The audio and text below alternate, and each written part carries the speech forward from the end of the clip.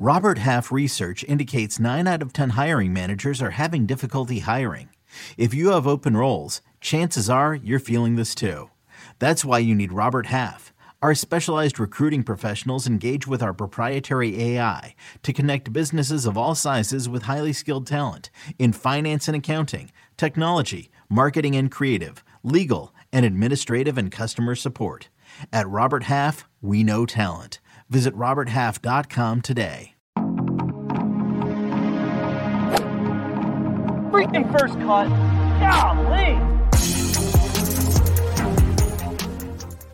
Welcome into a very special First Cut podcast. We have a new Masters champion, Greg Ducharme, Kyle Porter. I'm Rick Gaiman. Let's jump right into this, boys. KP, you're on site. You saw it happen. Jon Rahm will be donning a green jacket and will be forever etched into history.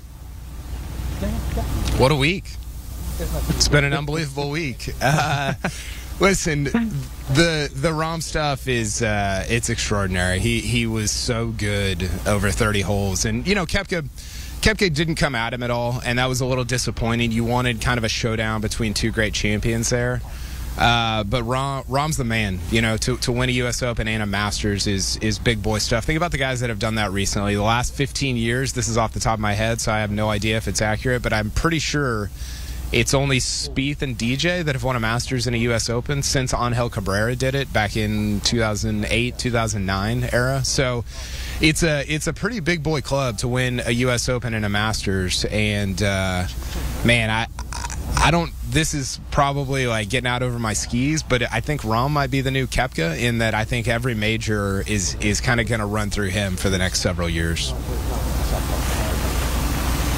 You know, guys, I had a little bit of a hard time hearing Kyle there, so if I repeat anything that you said there, KP, I apologize. But this was a pretty surprising turn of events in this event for me. It looked like it was Koepka the whole way, and things really started to turn on and around the greens. These guys are two of the best ball strikers. Well, Koepka at least was showing that this week. They're two of the best ball strikers that we have in the game. Big, heavy hitters going head-to-head. But the thing it really came down to was clutch putting and short game. And Jon Rahm, for me, this week was clutch when it came to those putts on the greens that he had to have. And it started all the way this morning. He had numerous putts early in the day, starting at number 7 for that 2-shot swing. Putts at 8 and 9 as well that were inside that 10-foot make zone, and he made them all. And then as the 4th round started, he got right to it again on number 1. So the putting for me was a huge difference for Jon Rahm. It's something that catapulted him to his victory in the U.S. Open a couple of years ago as well. And when he has the putter rolling, he's very difficult to beat. But it's beyond just the putting stroke. It's beyond what you see in the statistics out of Jon Rahm. It comes down to that competitive edge, that fierce competitor that is Jon Rahm stepping up and stepping up with a clutch performance. Yeah, we've got to talk about specific shots and all these players in the chase pack and a long day of golf, but obviously fleeting daylight out there at Augusta National, KP. So let's zoom out a little bit and look at this from a historical standpoint. Going from 0 major championships to 1, a huge deal. Going from 1 to 2, obviously a completely different story. And oh, by the way, now you get to play this event for the rest of your life. Yeah, it's a massive deal, and I think, you know, the thing that we've talked about a lot, Rick, and I've been just screaming at you guys about this for the last 5 years, is that Rahm's going to have a year where he wins 7 times with 2 majors, and I don't know if that's going to be this year. It might be. It looks like it's going to be, but that's the type of historically great player, that he is. And I think people are just kind of coming around to the fact that he's been probably the best player in the world, second best player in the world for the last 8 years now, since he was 20, 21. That's the level that he plays at. And now his major championship total kind of matches what I think is his kind of statistical floor. So, by the way, one more thing before I go. I got to run. It's getting dark. We got to get out of here. And last thing, I think, and you guys can discuss this, talk about it, whatever. I think that the Masters is the one place maybe not the one place, but the best place to kind of overshadow all the other nonsense we've been talking about for the last year or so. And I think that's what you saw this week. This weekend was very, very meaningful in a way that didn't include LIV or the PGA Tour or anything like that at all. It was just, hey, what does the history of this event and the context of Jon Rahm and Brooks Koepka mean? And I thought that was a pretty cool outcome after just all the nonsense of the last year. Yeah, certainly a very special week every year, but felt a little bit different this time around as well. This conversation is far from over. We're going to say thank you, Kyle Porter, and get you inside over there. We'll continue this conversation after a few words. When you need mealtime inspiration, it's worth shopping Kroger, where you'll find over 30,000 mouth-watering choices that excite your inner foodie. And no matter what tasty choice you make, you'll enjoy our everyday low prices, plus extra ways to save, like digital coupons worth over $600 each week. You can also save up to $1 off per gallon at the pump with fuel points. More savings and more inspiring flavors make shopping Kroger worth it every time. Kroger, fresh for everyone. Fuel restrictions apply. Back here on the First Cut podcast with plenty more to discuss. Round 4 at the Masters in the books. Greg DuCharme joining me here. And Greg, it was a long day of golf. We had to resume the third round this morning, so players were back in place at 8:30 a.m. local time for that resumption of play, and then, of course, flip it right over into round 4. So we've got a lot to talk about. The big item before anything happened today is that Tiger Woods withdrew from the Masters. So he released a statement. He had finished, I believe, 7 holes of round 3, and he released a statement that it's actually the plantar fasciitis that was acting up again, and he thought it was not worth gutting it out for another 20-something odd holes. Well, you could see this. And Rick, this is something we discussed on last night's episode of the First Cut, and even on Friday night as well. The pain that Tiger was going through was evident. It was clear. It was cold. It was rainy. Everything that's, and by the way, extremely hilly. So all the things that are bad for Tiger, all the things that we typically look at as presenting challenges for Tiger, came together this week. So it's no surprise that he withdrew. It was difficult to watch. I'm glad he did for himself, because that just looked to be such a high level of pain. And, the other thing I think we learned after the Genesis Invitational, and hearing from Joey LaCava, this time between the Genesis Invitational and this event, this was a really difficult recovery for Tiger Woods. This was not something like we typically see where, well, he gets a little bit stronger, he gets a little better, and after a week of recovery, all of a sudden Tiger's back to where he was before he started the first event. He definitely took a downturn when it comes to his physical health. And so the longer he prolongs this agony to get through this event, the more difficult it's going to be for him to continue to climb back up the mountain. So this was a really disappointing situation for me, Rick. And I got to be honest, it worries me for the long term, because now where after the Genesis, I felt pretty good about Tiger going forward. And now I'm at the complete opposite end of the spectrum. Yeah, certainly a lot more questions and not many answers to go along with it in terms of Tiger Woods and his future, and whether we're going to see him at the next major championship or anywhere in between now and then. So that news was before play resumed on Sunday morning, and then immediately we knew there was a very high leverage moment that was going to happen right at the restart. We talked about it last night. Jon Rahm on the 7th hole had a putt for birdie. Brooks Koepka had a slightly longer putt for par, and we teased this, Greg. We said, if Brooks misses his putt and Jon Rahm makes his, immediately out of the gate, you're going to have a 2-shot swing. Sure enough, that came to fruition, and it was a little bit of foreshadowing for what was to come for the rest of the day. Yes, it absolutely was. And it was a big moment, not just because it was a 2-shot swing, Rick, but this was one of those situations where we talk about it all the time in match play. We talk about it all the time in Ryder Cups and President's Cups. The saying is first in wins. The guy who makes the putt first is going to win the hole. So Brooks Koepka, being outside of Jon Rahm in that scenario, had a really big opportunity. And if he holds that putt, it puts a completely new pressure on Jon Rahm, where all of a sudden he feels like he has to make this putt to reduce the lead from 4 down to 3. When Koepka misses and Rahm makes, all of a sudden Jon Rahm is off to the races. He gets going on his front foot, as you say, and the momentum was all his, and he carried it on with big putt after big putt very early in the end of that third round. He carried that momentum seemingly all day long, Greg, and the anti-momentum, I don't know what the opposite of momentum is, or the negative momentum for Brooks Koepka, seemed to hang around all day. Koepka could just not find it. He finished round 3 with a 73. He would, spoiler alert, shoot a 75 in the final round. And there was a point before we resumed play Sunday morning that Brooks Koepka was already at 13 under par, Greg. 12 under won the golf tournament. So like that's where we were, and Koepka couldn't keep the wheels on. Yes, and you know, it's one thing to say, or in the early going, in the conclusion of that third round, the conditions were extremely difficult. And this is something that Brooks Koepka hadn't faced in the first 2 rounds. And when he started his third round, you know, he only played 6 holes yesterday.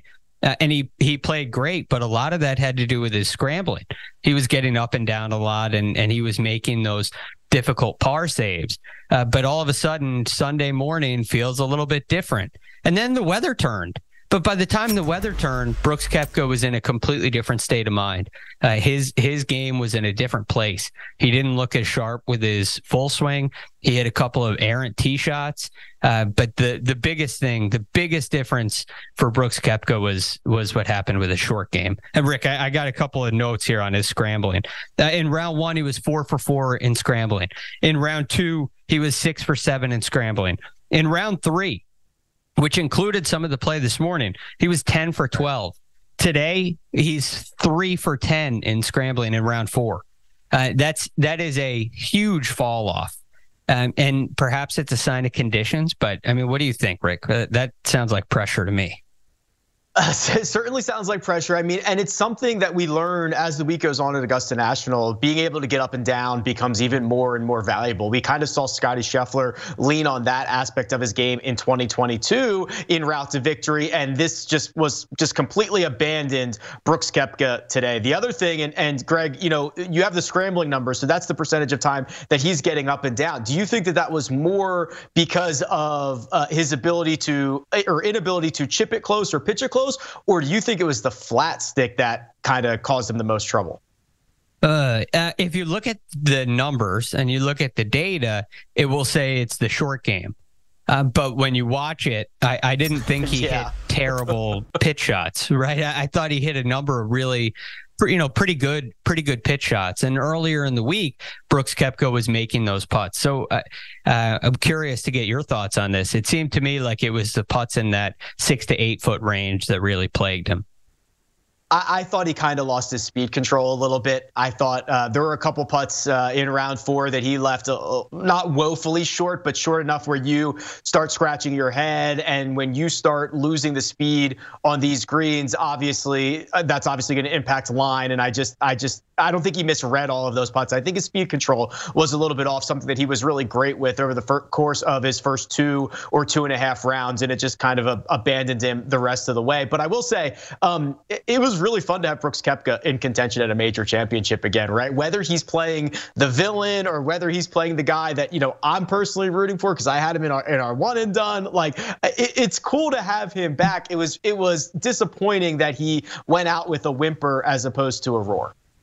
Well, this was the thing when Kyle left us. He talked about how the Masters is a place where we could really just focus on the golf. And I enjoyed focusing on the golf this week. And I've been saying this for a really long time on the First Cut podcast and everywhere to anybody who's listened to me when I talk about Brooks Koepka. I love Brooks Koepka, the competitor. I love watching him play in big tournaments. I love the way he handles himself in big moments. I think it's a really unique talent in our sport. So the live stuff, all of that other stuff is kind of a distraction to me. But when push comes to shove and Brooks Koepka's in the arena, he's fierce and he elevates his game. He's one of the rare players who has a tendency of elevating their game when the pressure gets the highest. So that added another big element to the drama today when he has a 4-shot lead starting Sunday's golf, which of course includes some around 3. It doesn't look like there's a very good chance for Jon Rahm or anybody else to catch him. And this was quite frankly a surprise, even though there have been a lot of questions about Brooks's game just because we haven't seen him in the competitive arena as much lately.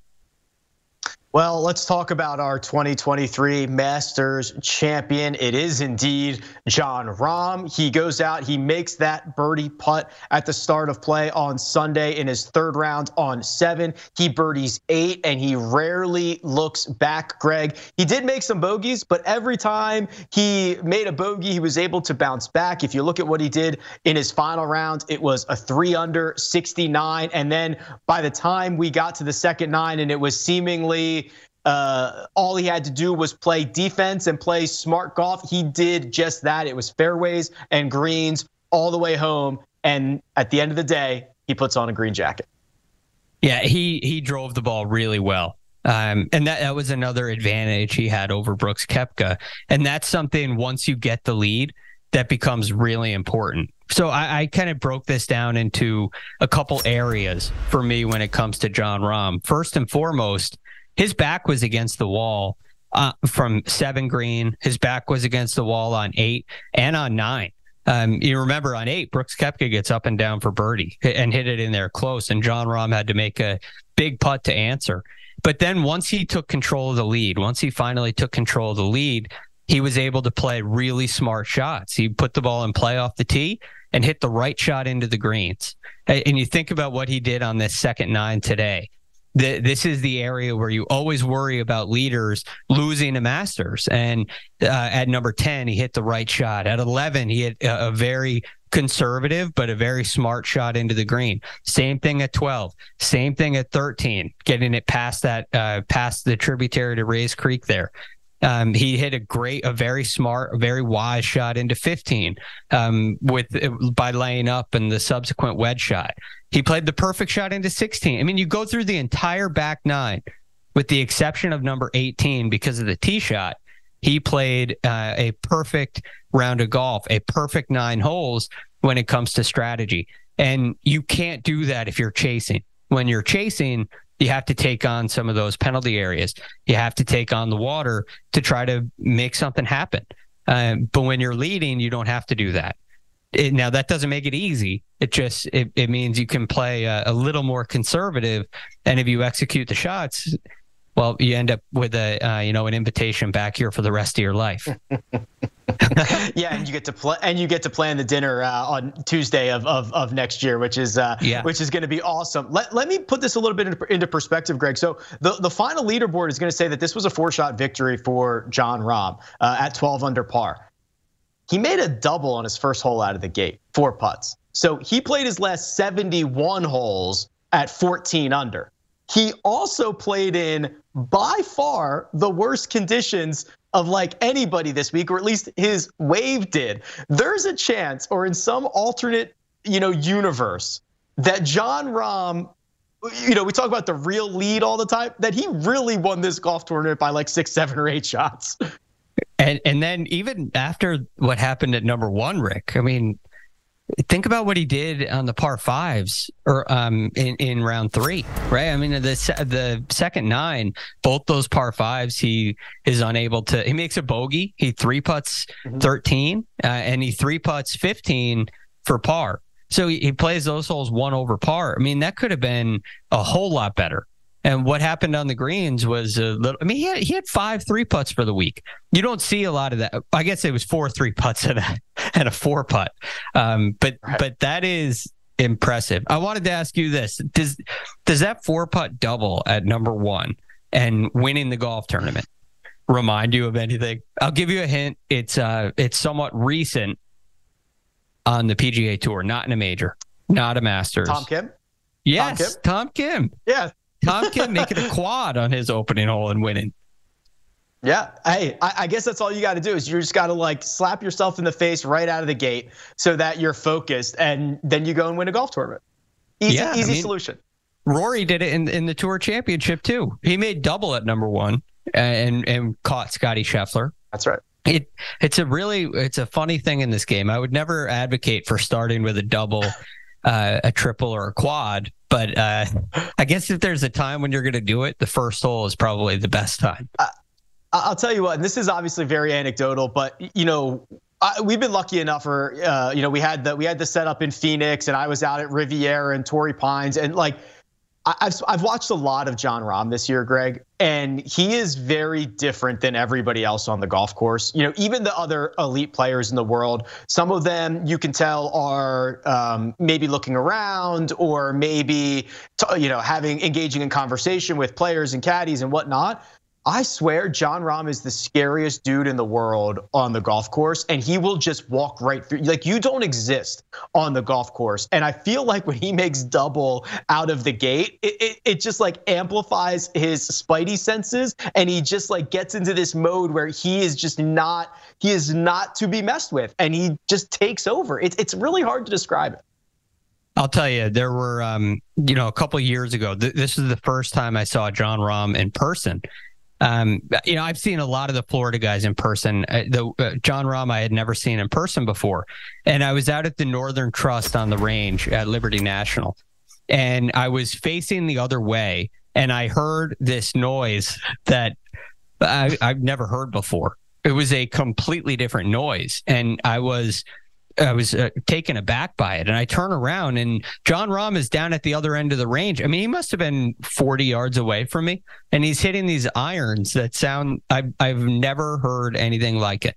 I've watched Tiger Woods hit a lot of golf balls from very close range. That sounds different. When Jon Rahm hits it, it was shocking. That's the only way I can explain it. And then you're right. He walks by you, and you don't know what to do. It's so nerve-wracking. But what was really cool about today, Rick, is the second scariest guy to see on the range is Brooks Koepka. When they were staring at, so they were on the tee at 16 waiting for the Cantlay Hovland group to get off, and Cantlay was doing his whole thing, and those two were staring. I was uncomfortable through my television with those two staring at Patrick Cantlay 160 yards away. I would not want to play in the group in front of them. You're at risk of them hitting India because they're long enough to, no matter what. But if there's any sense that you're holding them up, there's not a worse duo to have behind you, because those guys are angry and they are intimidating. A couple other things here on Jon Rahm before we get to some of the chase pack, because there was a lot of craziness throughout the day. So we've talked about this a lot on this pod. Jon Rahm's season last year was very disappointing. He had one win. The only win that he had was the Mexico Open. He was like 3.5 to 1 to win that. So even when he won it, nobody really gave him any credit for it. And when you look at it from a historical, statistical standpoint, Greg, he had an elite off the tee year. He gained over a stroke off the tee, and he was like the 12th or 13th golfer to ever do that in a season. And he got the absolute least out of it of any other guy who drove it like he did. So I think there was this perception for us that he was going to snap back at some point. There was going to be a rubber band situation. He was running under expectation, and I think we are starting to see that now. The win at the Spanish Open, the win at the DP World Tour Championship in Dubai, then he starts his 2023 year with the Tournament of Champions, the American Express, Riviera, and the Masters. Yeah, I think the pendulum has swung, Greg. Yes, and why did he struggle last year so much? Well, it was really the short game and the putting. These were the two areas of concern. The putting got a lot of attention last year because he hit the ball so well. But over time, once we kind of got past Masters, he really started to turn it around from a statistical standpoint with the putting. But he never really recovered in the short game. And as we've seen him develop really after the Tour Championship, when you look at what he did on the DP World Tour and in these early events of 2023, that stuff started to change. And all of a sudden we started to see Jon Rahm that looked like the Jon Rahm that's, pitching in from the left side of number 13 at the Memorial. Right, this is a player with an elite short game when you look at it from a really wide lens. But last year was a struggle, and now it seems like it's back. And you look at what he did again this week. He answered that question in a big way. He led the field in scrambling this week. He was 6th in strokes gained around the green, and that was a huge factor in why he is the champion. And then the other thing I'd say, Rick, is the driving at the beginning of this year has been a little inconsistent. So if we narrow the view and look at maybe the last month or so, Jon Rahm was not the favorite coming in here. He was well behind Scottie Scheffler and Rory McIlroy as far as expectations are concerned. And I would attribute that largely to the driving ability. But over the past 5 years, or since Jon Rahm's been on the PGA Tour, he's never been outside the top 5 in strokes gained off the tee for a season, which is just incredible. It's hard to imagine. This year he's been struggling. But what's he do this week? He leads the field in strokes gained off the tee until, through 71 holes. He ended up getting clipped by Cam Young because his tee shot didn't make it to the fairway on 18. Oh, yeah. We didn't even mention that. He has to hit a provisional on the 72nd hole because he yanks one left, but it bounces out short of the fairway, and he's able to make no problems of it from there. Couple other things here. I guess just one other thing that I think we'd be remiss to not mention on Jon Rahm. He is a historian of the game. I think Rory McIlroy, and deservingly so, gets a lot of credit for understanding the history of the game and his place in it. And I think that Jon Rahm, for whatever reason, does not get enough credit for how much he understands the history of the game. And today is April 9th, and that is Seve Day in the world of golf. It would have been Seve Ballesteros' 66th birthday. Obviously, growing up, Jon Rahm idolizing Seve. Now trying to surpass him in terms of major championships won by a Spanish golf. I mean, there's just so much lineage here and so much connection for this day that Rahm used as fuel, used as an opportunity to say, I'm destined for this. I'm going to go out and win this golf tournament. Yeah, that he's aware of it. And quite frankly, it wouldn't surprise me if he knew who won the Masters the last time Sunday was in April 9th. And that would be another Spaniard, Sergio Garcia. So it's pretty cool what kind of connection and lineage we have in the Spanish golf community at the highest level. Another nugget that I heard Jim Nantz mention on the broadcast was when Jose Maria won his first Masters, he was also 28 years old, just like Jon Rahm. So there is definitely that big connection. Jon Rahm's knowledge and awareness of history is, it may be better than Rory's. It's right up there. He knows his stuff, and it seems like every time he wins, there's a historical connection, and he teaches me something in the interviews. And he's supposed to be out there playing. I'm supposed to be studying, and it seems like it's the other way around sometimes. April 9th, 4-9, also the number that Adam Hayes wore on his caddy bib this week, number 49. Yeah, how cool is that? Very cool stuff. Lot more to talk about here. So the top of the board lacked a little bit of drama by the time we got mostly into round 4. It seemed like Jon Rahm was in pretty strong control of his game. Brooks Koepka was obviously going in the wrong direction, but there was a pairing of Jordan Spieth and Phil Mickelson that was going ham, Greg. I mean, it was anything you can do, I can do better. They got to 13 under par combined for this pairing. They ended up there. It took Spieth to bogey 18, or it could have been better. But these two were going back and forth. 2 Masters champions showing what can be done at Augusta National on a Sunday. Yeah, it's amazing when the weather turns, you get a little sunshine. All of a sudden, these guys stand out. But what amazes me about this is every year at Augusta National, there are a select few players, and they don't all show up at the same time every year. But we always seem to get this group of players who understand how to play this golf course.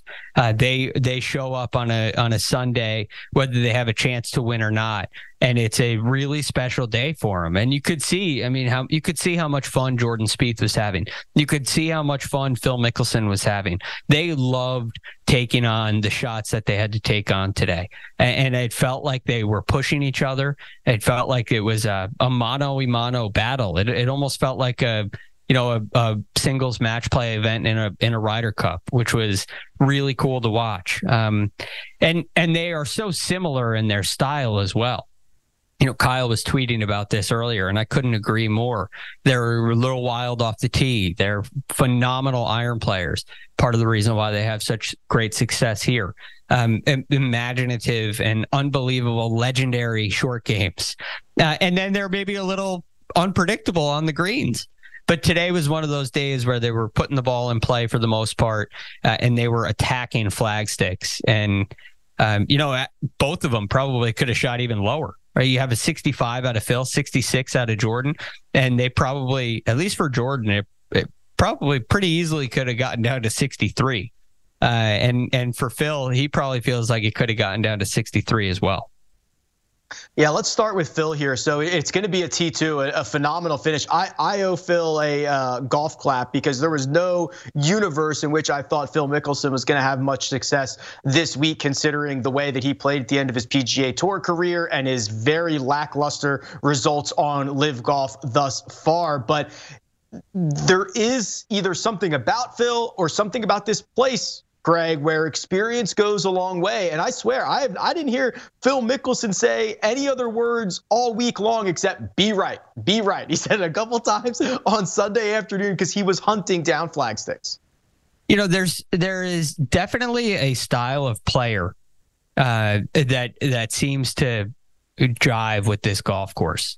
And they seem to be players who curve the ball a lot in many respects. Not everybody who's had success here fits this mold, but it's almost like a player like Phil Mickelson feels here like he has room. And when he has room, his imagination takes over. His visual commitment to a shot gets to a completely different level. And all of a sudden, the ball is going to do something when it lands. And he doesn't have to land it right on the flag stick like a dart. He can land it on the edge of a slope that's 10, 15 feet away and feed it down to the flag. And he knows where those spots are. And I think that's a really big advantage for him. And you think about players like Fred Couples, who made the cut here this week, became the oldest player to ever make a cut. How does Fred Couples beat Rory McIlroy in the game of golf and Justin Thomas? It doesn't add up. But this place brings something out in a select few very special players, and Phil Mickelson absolutely fits that mold. And lastly, Rick, I also think it's very clear that Phil is working pretty hard on his game. I don't think he's because his schedule is limited on Live. I don't think he's just hung it up. Looks like he's working very hard on his body, and I would imagine he's working very hard on his golf game. I also think there was part of him that wanted to say, hey, let me show you what I can still do out here. All the things that you people have said about me for the last 18 months or whatever it's been. Justin Wright had a great little nugget. So Phil Mickelson has shot a 65 at the Masters before. He's done it. It was before Tiger Woods turned pro. Think about that. Phil's last two 65s at Augusta National, 9,860 days apart. Tiger has been a professional for 9,719 days. That the greatest thing about Phil Mickelson has always been and will always be his longevity. Right, he didn't start winning prolifically, especially majors, until much later in his career. The PGA Championship over the age of 50, the consistency of his official world golf rankings, the legacy for Phil off the golf course will be determined, who knows, in the next 10 or 15 years. The legacy on the golf course for Phil Mickelson, Greg, is longevity, and there's no one else probably in our game that could ever match that. You know, the only player who comes to mind for me would be like a Vijay Singh, with all the success that Vijay Singh had after the age of 40. But it didn't include a major championship. So yeah, I agree with you, Rick. Phil's longevity is really impressive, and I think it goes back to effort, the attention that he's put into his body and his health and his nutrition. And I mean, these are going back to things he said when he won the PGA at nearly 51 years of age. Hey, I can't eat the way that I want to eat. It takes a little bit more effort for me to get myself in shape. And it affects my focus on the golf course, which is another thing that he has had to work really hard on. And I do believe that what Augusta National asks for makes it easier for Phil to focus, because there's so much going on in every single shot, and every single shot has so much uniqueness to it, whether it's the unevenness of the lie, the slopes on the green around the hole location, the shape of the hole on the tee shot. I think all these things just captivate Phil. And that's why, in addition to the distance that he's maintained, that's why he's able to compete here. And it's something special to watch. The other man in that pairing, Jordan Spieth, we were pretty bullish on Spieth leading into this event, as we should be. He'd been playing a lot better. He's obviously had such great success at Augusta National. He's actually going to defend next week at the RBC Heritage, but it was a vintage Sunday Spieth because it was only 6 pars on the card, Greg. 2 quick birdies out of the gate. He made a couple of bogeys at 4 and 6. He rattled off 3 in a row, 8, 9, and 10, 3 circles there. I mean, this was just like, I was feeling it. I think if they would have let Jordan Spieth play 22 holes today, he would have won. He would have won a second green jacket. Oh man, he was going crazy. And again, this shot you're seeing right here at 14, this is exactly why Phil and Jordan have so much success to me here. Because they can see that opportunity. They can see where they have to land it, and it's not right at the flagstick. So they don't look at this in a linear way. They see the game in a completely different light on this canvas. And it brought things to life for Jordan Spieth today. I mean, so many of these hole locations that he made birdie on, you think about where 9 is. There's a slope long and left you can feed it into. The whole location at number 2 on the right hand side, you can feed it down from left. You play away from the hole and feed it towards it. You look at 14. We just saw that one on camera here. You look at 17. He hit a great shot in there. But the point is, there's so much creativity that's required, and I don't think there's any 2 in the game that are more creative than Phil and Jordan Spieth. Maybe there are some that are kind of up there in that echelon, but these would be my top 2. There are only 3 instances of a golfer since 1983. That's when we started tracking, I think, the hole-by-hole birdie numbers to make 9 or more birdies in the final round at the Masters. 3 instances of that. Jordan Spieth did it today. Jordan Spieth also did it in 2018, and then David Toms did it in 1998. So 3 instances ever. Jordan Spieth has 2 of them in the last 5 years. He just loves it. It's got to be those hole locations. I wish he could just dial that up a little earlier in the week so that this kind of performance isn't to come in tied 4th, right? To finish 5 shots back. But the amazing thing is he made 9 birdies today, and I feel like he left a lot out there. Like I said, at least 3. I think he left at least 3 shots out there. And then I'm forced to think back to what he did on Thursday and the decision he makes from the pine straw on number 13 to go for the green in 2. And he ends up hitting it into the water short of the green, and it makes 6. And you start to add these little tiny decisions up. You start to see how a tournament like this unfolds, and you realize that you have to take a little bit of a different tact early in the week. You can't take on risk like that. You shoot yourself out of the tournament on Thursday. You end up finishing tied 4th. It leaves me wondering what could have been. So, Greg, it was a phenomenal week. Obviously, I'm sure we're going to spend the next days, weeks, and months talking about this Masters and all of the ramifications that are coming out of it. But there's a lot of ramifications for us, my friend, in our one and done. So for those who are uninitiated, we put out our picks every single week. We've been tracking this. And Greg, as you can imagine, in a major, $18 million in the purse, there was some decent movement this week. Yeah, I can imagine. I find myself feeling rather disappointed again after an event with a really big purse. You're probably feeling disappointed. Sunday probably cost you more than anybody else, and you probably did anybody have Rahm? I mean, you probably had the best finish of anybody. Yeah, so here we go. Here are the updated standings as we look at the payouts for the tournament here. And for us, Sia and the fans were the big losers. So Sia Dejad and the fans went with Rory McIlroy. That gets you exactly $0 because Rory misses the cut. Let's see. Kyle M had 75,000 from J-Day. What happened to J-Day? He really coughed it up today. Late in this thing. Yeah, he plummeted today. Absolutely brutal. Patrick and Greg both got 432,000. So Patrick had Xander. You, Greg, had Scotty Scheffler. That's 432,000. So he made you a little bit of money. Yeah, that not good enough. It's better than what I did with Scotty last year. Last year I played Scotty at the PGA and he got me 0. So I seem to have some bad luck with him, but I feel like everybody else has added a 0 to the total that I earned from Scotty this week. It seems like everybody else picked him in one of the multiple designated events he decided to win this year. Mark and Kyle both had Jordan Spieth, so that 9 birdies that we talked about made them a lot of money, 744,000. I was sitting pretty for a very long time with Brooks Koepka. He did not get the 3.2 that Jon Rahm did, but he got 1.5 million. So I have now gotten within sniffing distance of Mark. I'm just $700,000 behind, so I'm feeling quite proud of myself.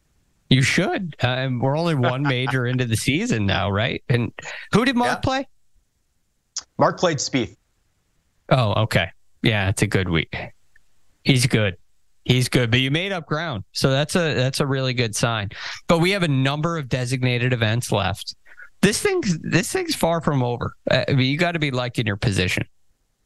Yes, I do. And we have a designated event coming next week. And the First Cut podcast will be a great resource for your continued Masters conversation, your RBC Heritage fantasy selections, mega preview pods, round by round recap. So we're going to continue that conversation anywhere you can get your podcast for now.